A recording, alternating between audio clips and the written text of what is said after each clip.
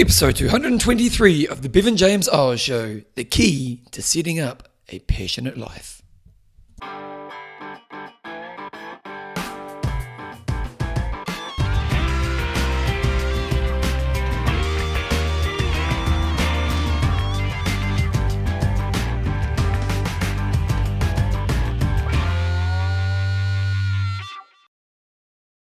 Radio team, welcome along to episode 223 of the Bevan James Eyles Show, your fortnightly podcast on the behaviours that create a lifetime love of exercise so you can get all the benefits that come alongside it. I have to apologise about my voice first of all. One of the downfalls of being a fitness professional is that sometimes you yell too much and it hurts your voice, and at the moment I'm sounding a bit scratchy.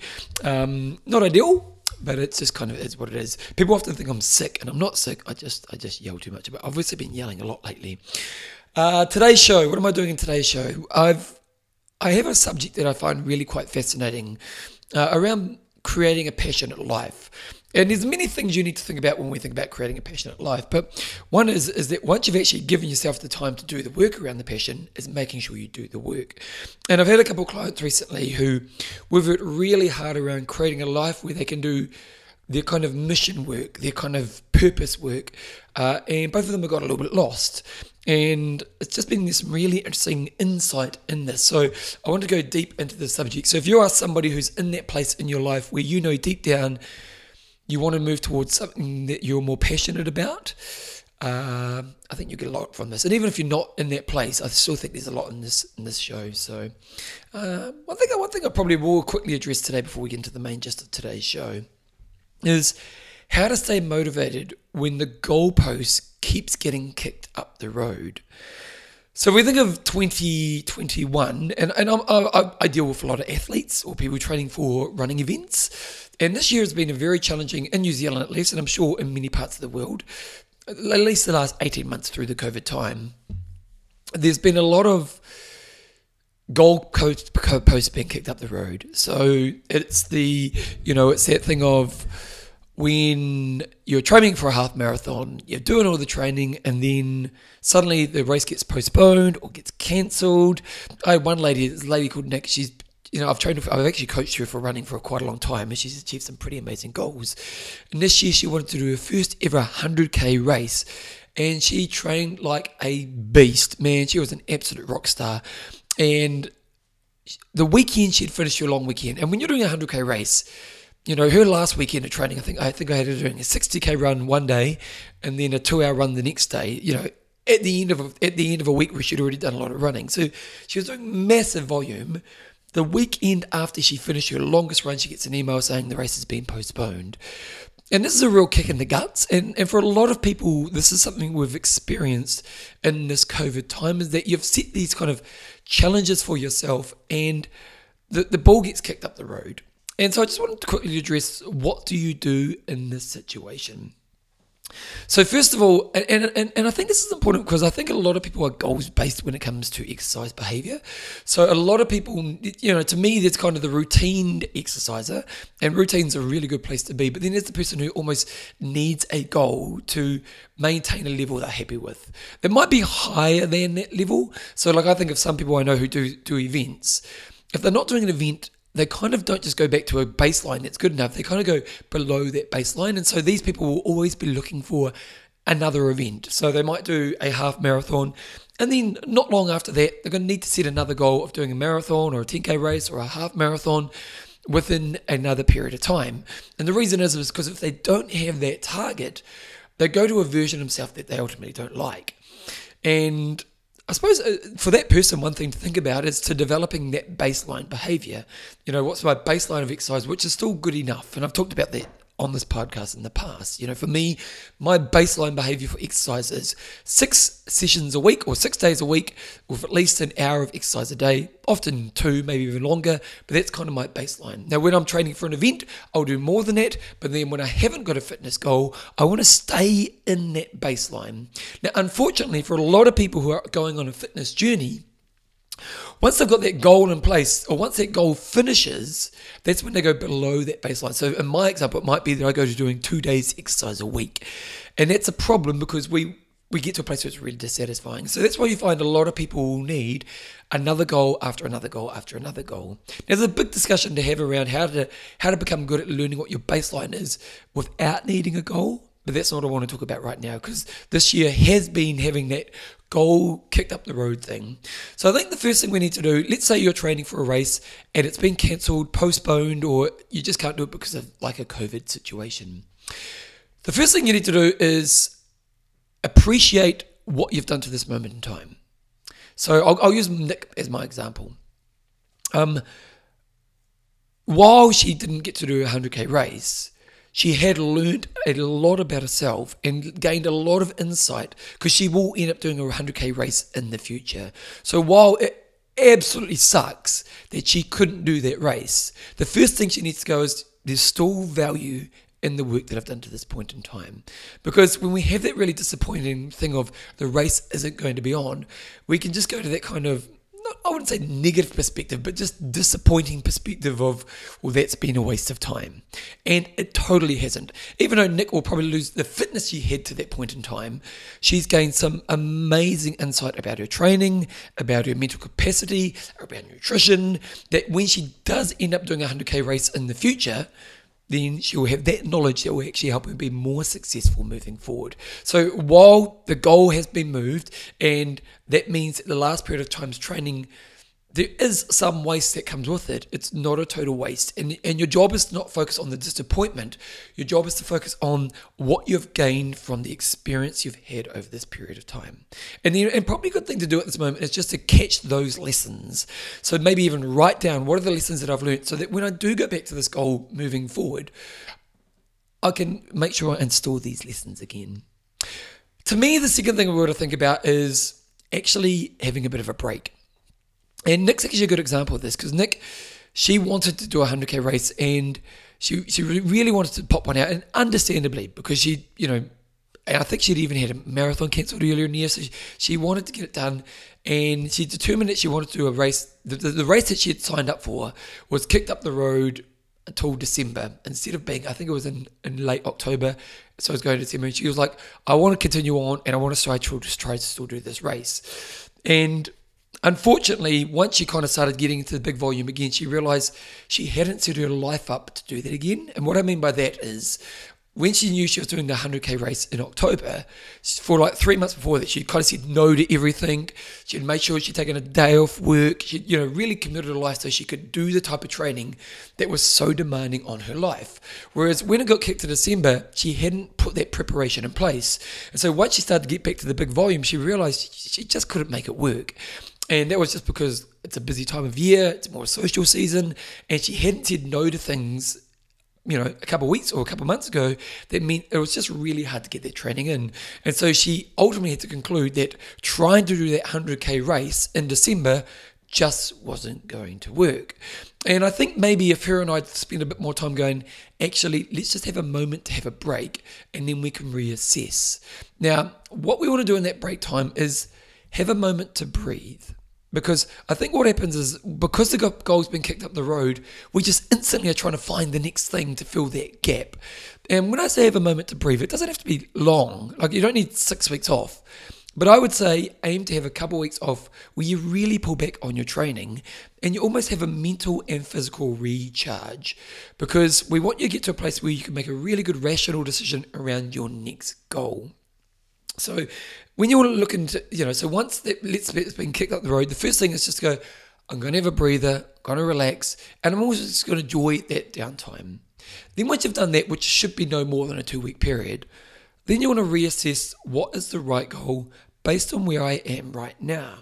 So for example, if you've trained to do a marathon, but you've got, like Nick, you've got a busy period of time coming up ahead in front of you, doing a marathon in the next period of time is probably not wise if you've got life, Christmas, and all these things in front of you. So you've got to go, what's the right goal right now? Now, in this COVID time, hopefully we are, in all parts of the world, hopefully we're moving forward from the place where races can be cancelled or events can be cancelled. But what you could do is you could set up a challenge that's not dependent on an organisation being able to put an event on that day. So you could set up some kind of challenge. It might be that you aim to do a marathon over the weekend in the running example, or you just create some kind of fun challenge that you can still work towards that will still give you a sense of goal achievement, but it's not so reliant on somebody else controlling or an organization putting that on for you. So that way, at least until we get to the other period of this time where we know that you can pretty much, if you sign up for a race, it's guaranteed it's going to happen. You could look for a challenge that's going to give you the rewards and the challenge that you desire, but it was also not under threat of not actually happening. And ways you can do this is you can include your friends, so it could be the people in your community around your movement. You could talk to your coaches and mentors. You could create some kind of crazy little challenge, like a guy. One of the things that a lot of people were doing in the lockdown was run a marathon over 24 hours, and you basically had to run something like about 1.5 K an hour. Just those kind of fun challenges that are a bit more different. Or it might be going away for a weekend with friends and putting on your own little event that you and your friends are just going to do together. And what you're doing there is you're giving yourself control of the goal. And this is a really important thing to think about in this moment, because unfortunately, races can be cancelled or events can be cancelled over this next period of time. And I think if we look around the world, that's going to be happening less and less. But if you can have more control over your goal, then there's less of a chance of you having more disappointment that it's going to be kicked up the road. Now, in regards to having control of your goal, you still need to make it really exciting and stimulating. Like just to say, go and doing a marathon by yourself. For some people, that's going to work, but for most people, it's not. Whereas again, if you can get the people that you know are runners and say, okay, this weekend, we're all going away to this beautiful place. I've put together this really crazy marathon course, and we're going to do it together. That's going to be a bit more appealing. So when you think about the challenge you're going to put in front of yourself at that time, make it sexy. Make it really appealing. Make it a bit crazy. Just make it so that there is a challenge that you actually want to do, not just some box you're going to tick off that's ultimately not that stimulating. Because what you need is a challenge that will still keep you responsible to the training you need to do. And it's an important thing to think about. And then from there, get a plan and ultimately move towards that next goal. There's probably some other things you want to do around this, but I just thought I wanted to share a couple of little things to think about. So again, just to recap, if your event or whatever you're training for gets cancelled, acknowledge the gains you've gained in the period of time up to it. Take a moment to breathe, relax, unwind, and then quickly reset a goal that you can control that was stimulating and enjoyable and maybe involves other people so you can make it a bit of an adventure, but you can guarantee it will actually happen. It is a crazy time. I know, let's be honest, we're all over this whole COVID thing, and it doesn't look like we're heading in the right direction. Who knows how long that's going to take, and fingers crossed we will move into a world where there's a lot more certainty moving forward, but this is a way that you can still keep those goals in place and not have the disappointment of just feeling this, here's another example of me not being able to achieve the goals that I want this year. So I just wanted to share that with you. I'm about to get into the main gist of the show, but I just want to say thank you for all the feedback on the interview I did in the last episode with Nat. I got amazing feedback on that interview. Obviously, she's a rock star. I really want to promote her because I think she's doing really important work, and the feedback I got on the episode was pretty phenomenal as well, so that's really cool. If you want to support the show, one thing you can do is you can become a patron of the show. All you need to do is go to bevanjameseyles.com, and then each time I release an episode, or you go through the process, sign up, and each time I release a show, you donate a little bit of your hard-earned money my way.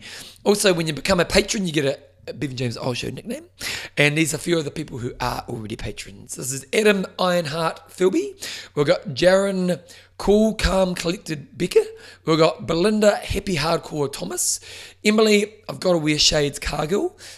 Ian Rise to the Top Rose. I saw Ian and his wife yesterday. Joe and I bought a new TV yesterday, and when we were buying a TV, Ian was buying a TV as well, so there you go. He rose to the top of the TVs. If you want to become a patron of the show, just go to bevanjameseyles.com, go to podcast, click on support me, go through the process, and again, every time I release an episode, you donate a little bit of your hard-earned money my way. It just supports me in what I'm doing. Right, let's get into the main gist of today's show.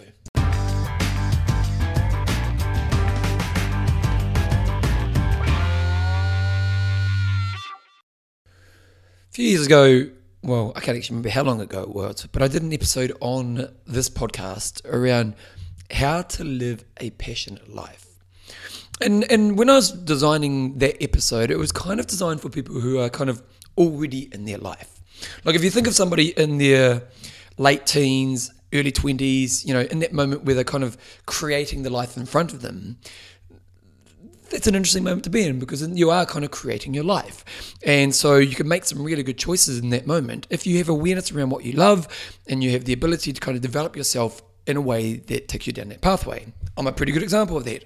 Around 20, I realized fitness was my passion, and I was able to walk down a pathway of making a career out of fitness. And so I've been very fortunate because the rest of my life has always been based on fitness, and this passion for fitness has never stopped. And so I get to live this passionate life, and now have a 25-year career of me helping people with fitness, and there's kind of this legacy, and I kind of get to be the person who gets to be the fitness guy, if you know what I mean. And so when I was designing that talk around living a passionate life, I wasn't designing the talk for those people who are of that age. And if I were to talk to people of that age, I'd probably say, really make sure you spend some time trying to understand what your passions are as you make decisions moving forward. And I'll give you an example of this. When I went to university, when I first did university, I did a year of law. And why did I do law? Because it seemed prestigious, and it seemed, there's lots of money in law in my mind at that time. And, you get respect. Did I care about law? Not at all. Really, I did not. And luckily for me, my year of University of Law, I spent my whole time doing fitness. Like I'd literally go to gym all day, go for runs all day, go cycling all day, and turn up at university and just do my lecture, and that was about it. And luckily at the end of that year, I realised why I'm even thinking about law. Fitness is my passion, and that's where I shifted my focus. And so for young people, I think the first thing is try to pick the pathway that's right for you when it comes to your passions. And I could talk deeply about what to think about after that, because I do have some thoughts on that. But I'm not going to, because it's not today's discussion, and maybe I can do that in another podcast. But how to live a passionate life is a much more challenging discussion when we think about those people who already have a life. And what I mean by that is you're kind of already in a job. You may have already bought your first home, or you may have already bought your first home years ago. You might be in your 30s, your 40s, your 50s, or late 20s. You've got this kind of routine of life that you're familiar with, that you know really well, that might be good enough, or you might be really dissatisfied in. And how do you live a passionate life when you're that person is a much more challenging thing. And there's a lot of people who want to change their life, but you can't just kind of click your fingers and that change will happen. And I remember when I did that podcast on how to create a passionate life, I really talked about it's a transition. Like ultimately what you want to do is you want to, first of all, create some understanding around what your passion is. And then what you want to do is start to give yourself time to work on that passion area. And actually, I'm a good example of this again, because one of my passions in life is music. And now I don't know if I ever want my full career to be music, but I definitely want to have an aspect of my life spending time playing music. And, if there's some kind of financial or professional aspect of being a musician, that's definitely something that I would like. And so when I think about that, my musical career, well, it started out for me just learning an instrument as an adult.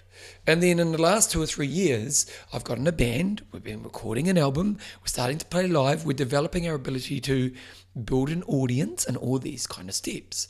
And so for me to lead a passionate life around music has been this pathway I've been developing for myself and committing time and energy to. Whereas in this moment I'm in right now, in the next year to 18 months, it might become something that's more of my life in a way that's me performing, me expressing, me writing and creating, which was the main purpose I started music, 5-10 years ago. And so when we think about that aspect, what I did is I was like, okay, well, I want to be passionate. I want to perform as a musician. I want to be creative as a musician. I need to build a life towards it. And that was what I was talking about in that last podcast, is that what you ultimately need to do is, if you are waking up in a place where you want to change and you'd like to live a more passionate life, the first thing you need to do is create the opportunity to spend the time developing that side of your life. And recently I've had a couple of clients who we've been working towards this. There are a couple of clients in particular who They come to me, and these clients are really in a really good position in life. Like, they've got great careers. They're actually doing stuff they like. They contribute in really powerful ways. They're very successful in the thing that they do. They just wanted to do maybe something that's a bit more impactful or a bit more purpose-driven or just that next level of their passion. And so the first thing we kind of, and it's very interesting because both of these clients have had a very similar pathway in this last moment of time. And so the first thing we did was we kind of did like a bit of a time audit. How are you spending your time? You know, like ultimately, I think it's a really interesting tool to do as a time audit. I did it, my wife and I did it about a year ago, and we just sat down and we said, how are you spending your time? Like literally, we had to block it every 15 minutes a week. Not just work, just how you're spending your time. And with these two clients, we kind of did that. Where's your time going? And then we kind of realized, well, we kind of assessed where can you offload. So what are you doing that maybe you don't need to be doing or you don't want to be doing? Because really what we're trying to do at this moment is we're trying to create an opportunity for them to have time to work on that more purpose-driven, more high-level passion projects in their life. So first of all, we kind of did like what were you spending your time? And then we did a little bit of a what do you need to offload and what don't you actually enjoy doing? And now these people were in a position where they were lucky enough to be able to do that. But then we had to do it was almost, we called it the transition period. We had to do almost like a triathlon transition. You go from the swim and a triathlon and you get on the bike. But there's this moment between where you've got to run from the swim, put your gear on, get all your bike gear ready, and get on the bike. And for these people, the whole objective of this, let's talk through stages. First stage was to assess. So what are you doing right now? The second stage was to create an opportunity to have time. And that's what the second period was. And for both these people, it took a bit of time. Like for one, it took about 4 or 5 months. And that was partly because they had a legacy of work behind them. So they'd said yes to jobs in the past. And those jobs were important jobs and they had to finish them. But that meant that they couldn't necessarily just drop those jobs straight away. So it took like 4 or 5 months for them to get to the position where they could start to have more time. Another one of the people had to kind of start to say no to jobs that they were currently doing, start to prioritizing other things that weren't so important and put them out of their life. And so stage 2 was this kind of idea of I'm trying to give myself time in my life. And for both of these people, they did a great job. And as I think about, as I'm taking you through this podcast, if you're listening to this and you know you are somebody who would love to be passionate in or living a more passion-filled life, think about your stages. So the first thing is, where are you right now? How are you spending your time?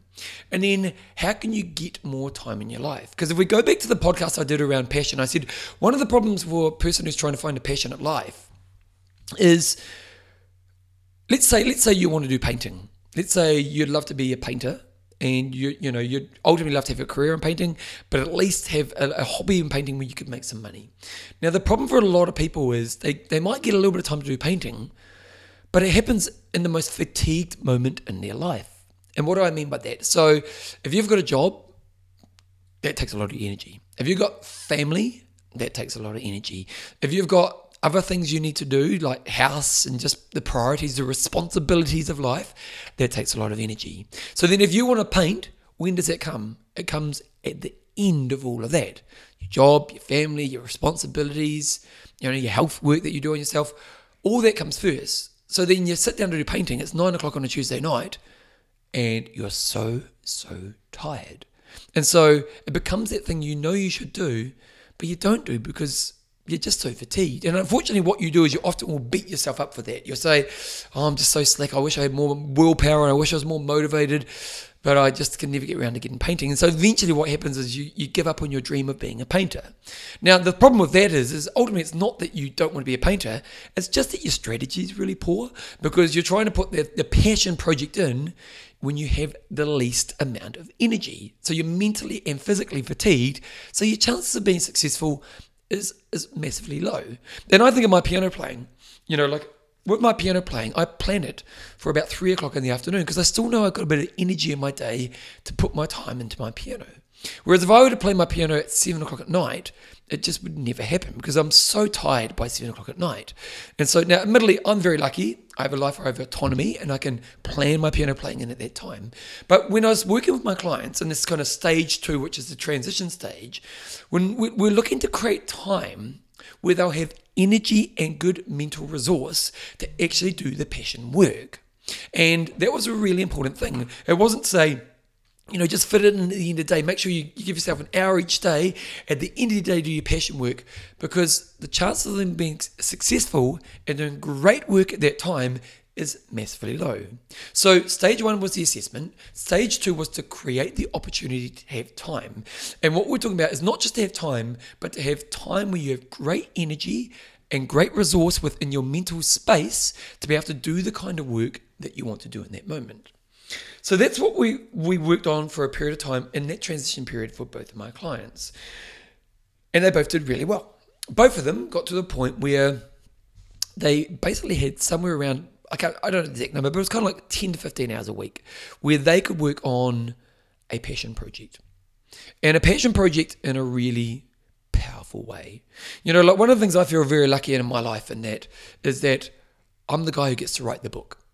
I was speaking to one of the patrons of the show, actually, a lovely lady called Sarah Jane this morning. Sarah Jane is this beautiful woman. She's ambitious, strong, a great female role model for many people in the world. Just got a really lovely soul. And we were just talking about life this morning, and she asked me what he'd been up to, and I was just telling her about my book project. And I was just saying how my book project is, I'm really passionate about this book that I'm creating right now, and I really believe in it. I believe the message is so important, and I believe that it can really have an impact on the world. And I was telling her it's a project that by the time it comes to the market, it would have been 2 years of work. And I've probably averaged out over 2 years, probably around 7 hours a week. So actually, I'm going to pull a calculator out right now. So if I go calculator, if I pull my calculator up and I go 7 times 2 times 2, I've probably spent over 700 hours on this book. Now, I'm also going to spend, because I want to self-publish it, because I want to have control of my business model. I did get offered deals from publishers, but I wanted to go self-publish it because I want to control the business model. So the book's going to cost me around $30,000. So it's a lot of money. $30,000 is a lot of money. So I've spent over 700 hours on it. I've spent over $30,000 on getting the book ready to the market. And I was saying to Sarah, it's really fascinating because, this time next year it could go nowhere. Like it could be a project which was a total waste of my life. And was it a waste of my life? Well, who knows? But I want it to have impact. I want it to help people bring exercise into life and love exercise. And that's the objective. So and let's be honest, but like the 2 projects in my life right now are definitely throw mud at the wall project. I've got an album for a band. Let's be honest. How many musicians have put music out that never goes anywhere? Now, I'm putting my hand up saying I'm going to try. And I've got a book. How many books get published every day that nobody ever hears about? Thousands and thousands. Both of my big kind of passion projects are throw mud at the wall projects. And I'm going to give it my best. I really am.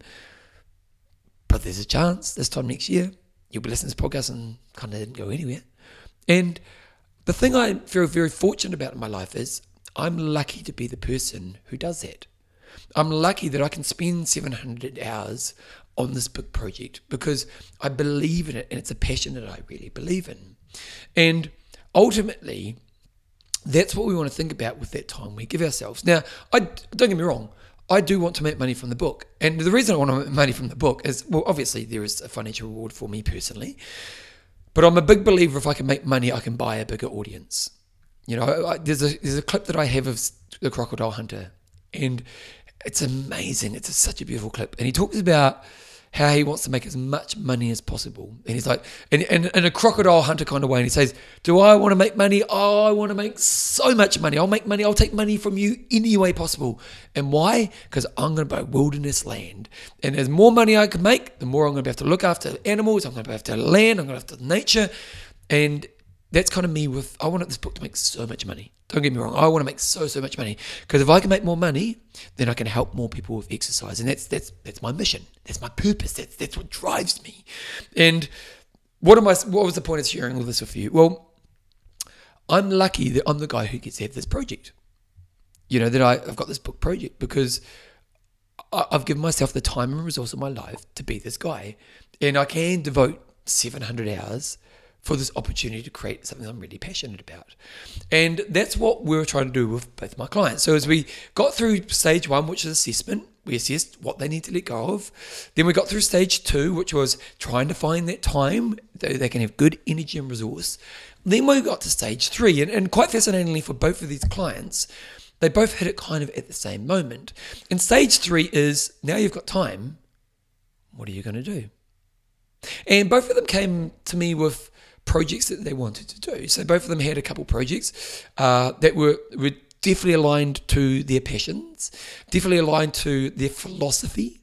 Both of them work in industries which have big influence in the world, and they want to show that both of their industries that things can be done differently and really powerful. Like if you listen to both these men, they're both guys. If you listen to both of them, they're just when you hear a passionate person, well, both of these guys, A, are so passionate, and B, they're the right people to be telling that story.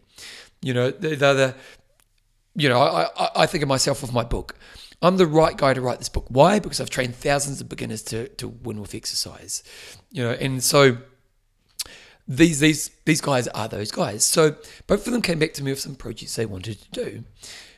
And it was really exciting. They now had time. They now knew the projects. They were aligned to their passions. Let's go. I was so excited to think about what's going to be watching them over the next period of time. Well, kind of in the next couple of sessions, both of them were lost. Both of them a little bit lost. And it was fascinating thinking about how they were lost.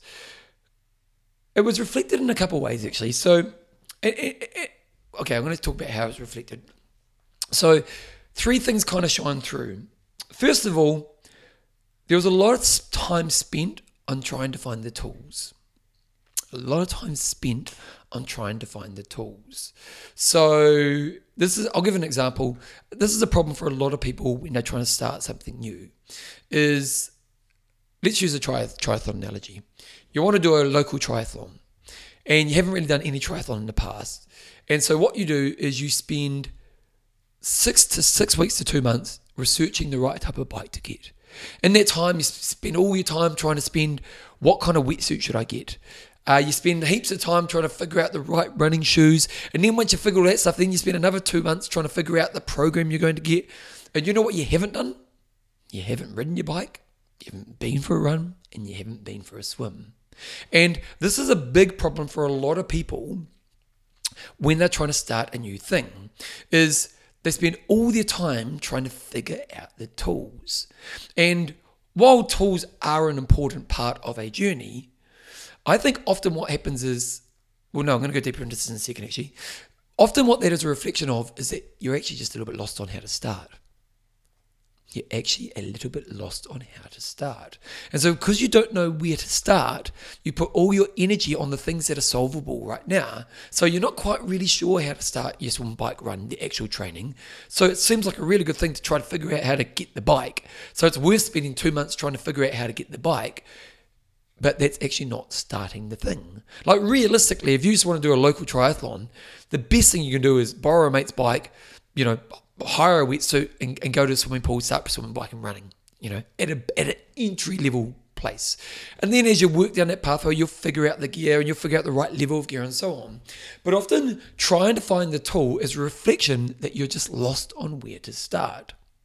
The second thing I saw come through was looking for motivation. So one of the people, they were reading a lot of books from creative people, listening to podcasts from creative people, listening to TED Talks from creative people. So what they were looking for in that moment was motivation on how to start. Now, I'm going to be fair to both of these people. These both are doing great. And it wasn't that there was no work done in the projects, but a lot of the energy was going on to these types of problems. So problem 1 was trying to find the tools. Problem 2 was looking for motivation. So again, trying to find an inspirational, who's the best writer? I need to listen to their podcasts because they'll motivate me to start the thing that I need to do. It might have been, let's use that triathlon analogy again. I need to listen to talks from Jan Frodeno, who's the world's greatest triathlete right now, because he'll motivate me to get out the door and train. So you spend all your time trying to find the motivation. Again, what does this reflect?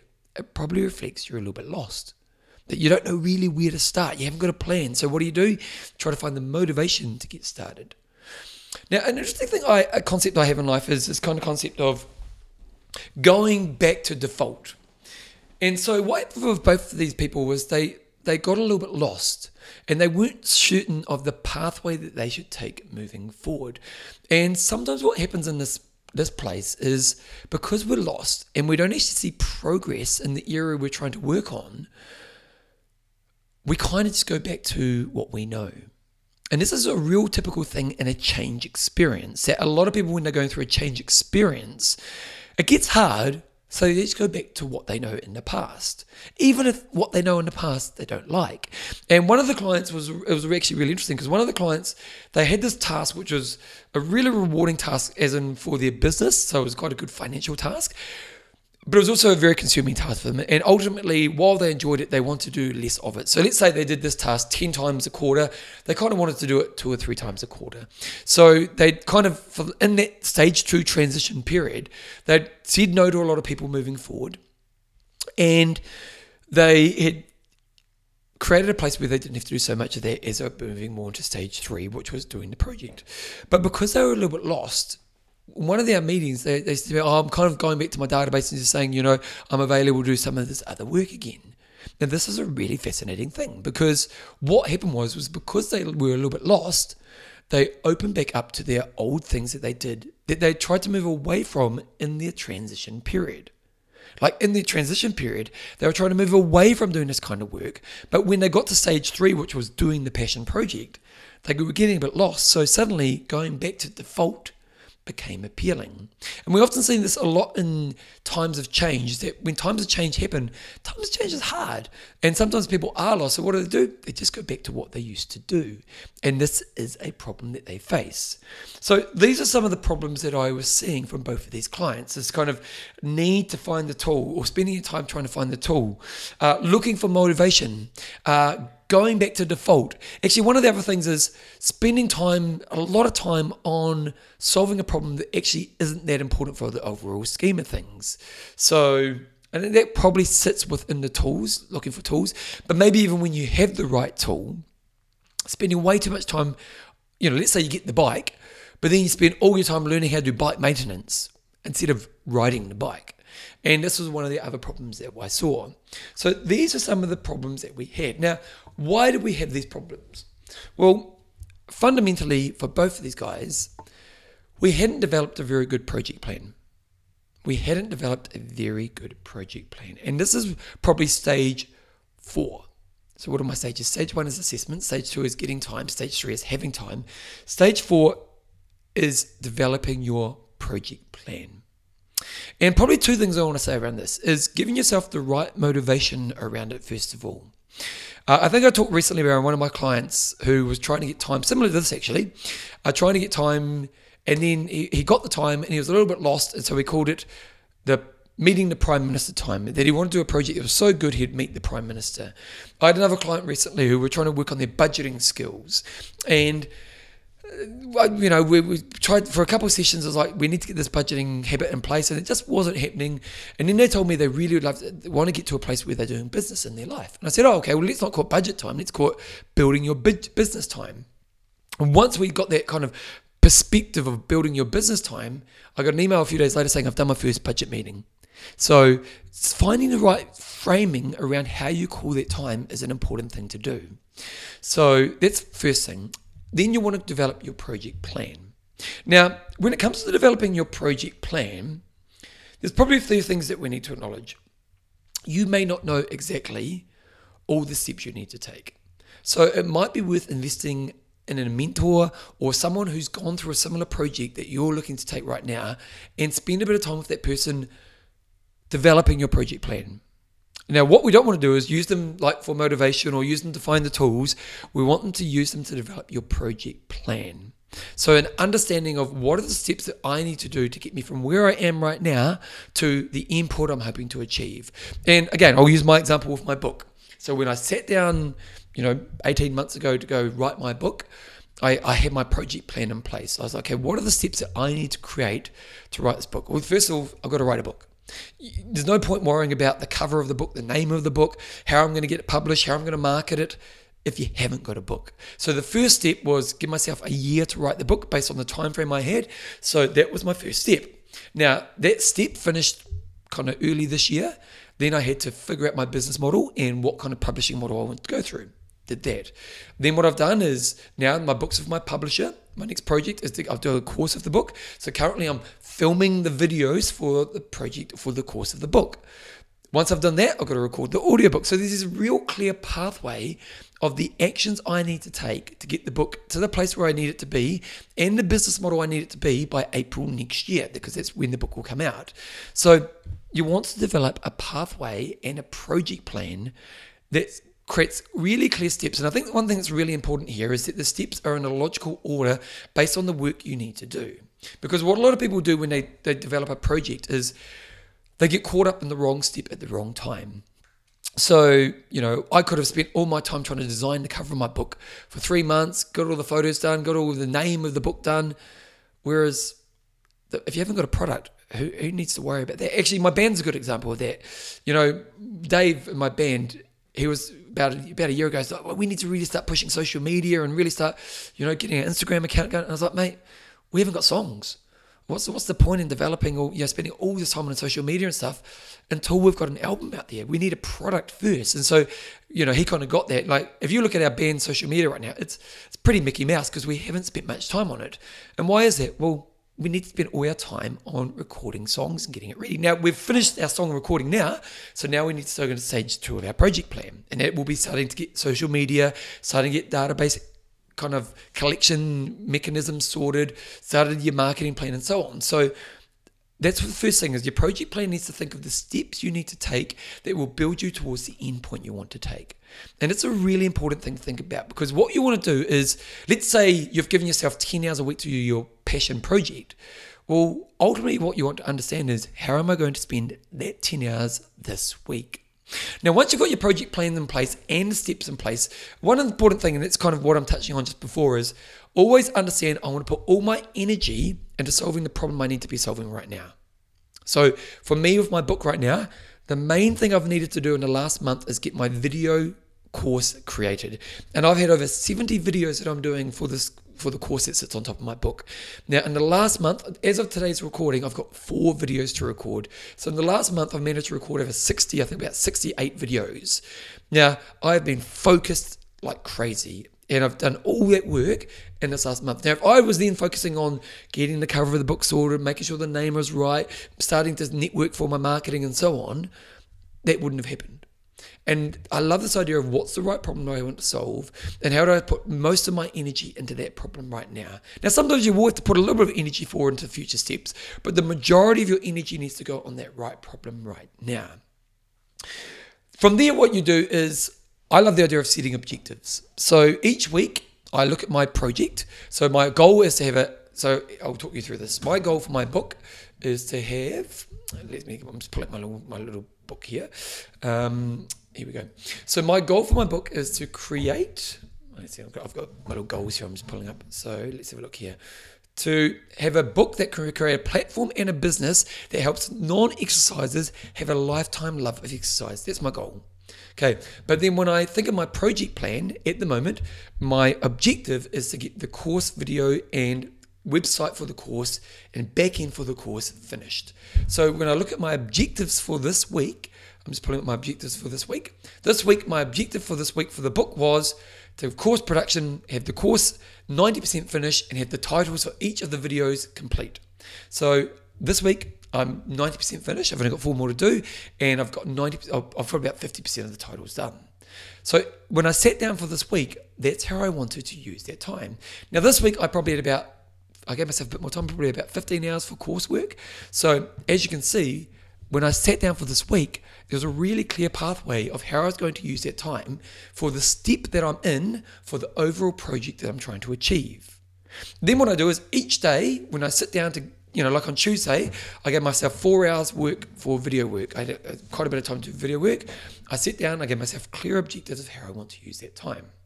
Now, as you can see, I've got a really productive approach to how I'm doing this. And this is really important, because what's really rewarding about, or really what really works about this strategy is, each week, at the end of the week, I see I'm moving closer and closer to the completion of the goal that I'm trying to achieve. Like in April, my book is going to be ready for the market. And it's because in the last 2 years leading up to this book, I've understood my project, I've understood my goal, but I've created a really wise and well thought out project plan which sees all the steps I need to take and when I need to spend those steps and what I need to put in place to achieve those steps. Now, sometimes you don't even do all the steps. So like, for example, with my book, once I'd written it, I didn't want to sort out the copy editor. I didn't want to sort out the proof. I didn't want to sort out all those steps. So I went to a company who looks after all that for me. So sometimes in a project, it's not always about you as well. So that's something to think about. What you want to be doing is you want to be seeing real progress on your work each week. And if you can give yourself time to do that, then what you will do is a couple of things will happen. A, you'll be moving towards completion. So me, I'm going to get the book out there. Me, the album's going to come out probably around the same time as the book. So there's going to be a completion. But C, was it A or B? I can't even remember. B, I'm going to say B. B, you'll see momentum. You'll see that you're actually doing the passion work. And to be honest, while the completion is really important, like while I want to get this book out there, I love that. Going back to my conversation with Sarah Jane, how I'm very fortunate to be the guy who can actually just spend 2 years on a project that he believes in, where there's a risk that it doesn't actually go anywhere. But at the same time, I really, really love the fact that I'm the guy who gets to spend, a year thinking about the problem I want to solve. Or I can get to sit down, on an afternoon and spend 90 minutes just writing and thinking about how do I make people passionate about fitness. And while the project's important and it's a sense of mission and purpose, and I really hope it's going to help people, to me, the greatest reward in life is spending your mind space in the thing you want to be doing. And so when I think of the last 2 years of my life, a lot of my time, that 700 hours I've spent, it hasn't been a job. I don't think, oh my God, I got to get up and write the book today. I'm like, man, I get to spend more time thinking about the thing that I'm passionate about. And that's what we want to think about in that time. As much as you need a project plan, it is trying to get you to an end point, and you do need to set objectives and stepping stones that are wisely thought out. Ultimately, we just want you spending your time that you have in that time being passionate. Like for the 2 clients I have, they are very passionate people, and they are the right people to have a massive impact on their communities in really powerful ways. And all we're trying to get them to is that we're using that, and they're both very intelligent people, to use that intelligence to spend their time actually just thinking about the thing they're passionate about and developing the workflow that sees progress forward. Not the tools, not finding motivation, or not going back to work in the past that they know that they have. And to me, that's when you get to lead a passionate life. Now, sometimes passionate lives don't actually equal money. I'll be honest, the music thing, I'd love for our band to be successful. And again, I'm going to do it with a strategy where we are going to try to do some marketing to make it work. But I'll be honest, come on, music's a pipe dream. So it might just be that thing in my life that's a total hobby and there'll never be any money in it. And let's be honest, a lot of passions are like that, and that's okay. If you could spend 10 hours, like me spending 10 hours of my life a week in a passion project like music where, there probably isn't going to be any money in the long term, is that a waste of my life? No, I love playing music. I love being in my band. We've got one of our songs back from our editor or our engineer today, and I did weights and I listened to a song nonstop for an hour and a half today because I just thought, wow, we made this, and it was so rewarding. I'm so passionate with that time, and a passionate time is not always money. It's just your luxury of life to be able to spend your time in your resource doing the thing that you love doing. Now, for some people, there will be a career in it. There will be money in it. And that's not a bad thing either. Like, I would definitely work towards that if it's possible, if you want to do that. But as you can see, what we want to do is we want you to get to a place where you do actually learn how to do the work. And learning how to do the work, often it starts with a really practical approach. So let's take it back right to the start. Ultimately, what we want to say is if you are somebody who's sitting in a place where you're not passionate and you deep down want to be spending a passionate life, and you know what that passion is. And if you don't know what that passion is, spend some time trying some stuff. Just try some stuff. But first of all, assess what you're doing with your time right now. Secondly, spend a period of time doing the transition where you offload things that aren't that important and you develop ways to buy or get time in your life. So it might be that you get 5 hours a week, 10 hours a week. And when we want to put that kind of context around that time needs to be good energy time, not end of the day, tired, fatigue time. Good energy time where you can really just nut into this problem. Then from there, and I'm going to say stage 3 is the project plan. Stage 3 is once you've got that time, the first period is figuring out the project plan. Now, that's not to say you're not going to find some tools, but the main thing is what is that pathway that I need to develop that wisely sets me up, and what are the projects I need to do, and then how do I make sure they're in place so I can set clear objectives when I sit down to do that work each time. Then when you set those objectives, set up that structure around productivity, then when you sit down to do the work or the passion, you know exactly what you're going to do today. And then when you do it, and just love the fact that you're the person doing that thing. From there, you'll see momentum. You'll see yourself build these other things. And actually, here's a really good example. I love rugby.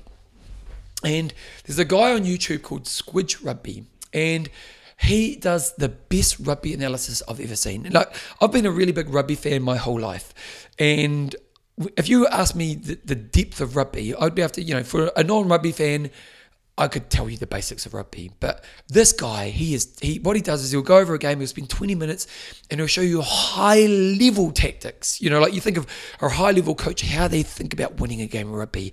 And watching his videos, I'm learning stuff I've never, ever learned about rugby in the past. Now, this guy started off as a passion project. He started off just doing some YouTube clips. Now, he's so good at what he's doing. He's got a Patreon audience. He's got sponsors. It's now as he quit his job and it's a full-time job. But also what's happening to him is now all the big TV networks are going to him and saying, can you be one of the guests on our shows? Because he's so good at what he's done, he's getting opportunity. And that's the thing about being the passionate person, is when you become the passionate person, you get to do the thing you love, but you also get next level opportunities. And if you can create that time in your life, and you can give yourself the energy, but also create a plan around how to use that energy, you'll start to build things that will give you opportunity to actually be more in the passion in your life. At the beginning of the show, I said about how I'm lucky because I'm the guy who gets to be the fitness guy in other people's world. Well, it's because I spend my life thinking about fitness and putting stuff out there like this podcast. People think, oh, we should get Bevan on when it comes to fitness. And that's because I've built this legacy of work. And if you build a body of work around your passion, you will get more opportunity to do more of your passionate work. And that's what this is all about. So if you've listened to today's podcast and you are that person who's sitting there going, I'd love to spend more time doing my passionate thing, don't just listen to this. Spend some time thinking and doing some work around it. Think of where you are in those stages that I introduced. Again, assess, create a transition, create a project plan, do the work based on the objectives, build momentum, live your passion. Through this, who knows what your future will present. Maybe you'll be like Squidge Rugby and you'll be the guy or the girl who people call up in the future and say, we need you because you're so great at this passionate thing. To me, if you're doing that, you're definitely living your life to the greatest level.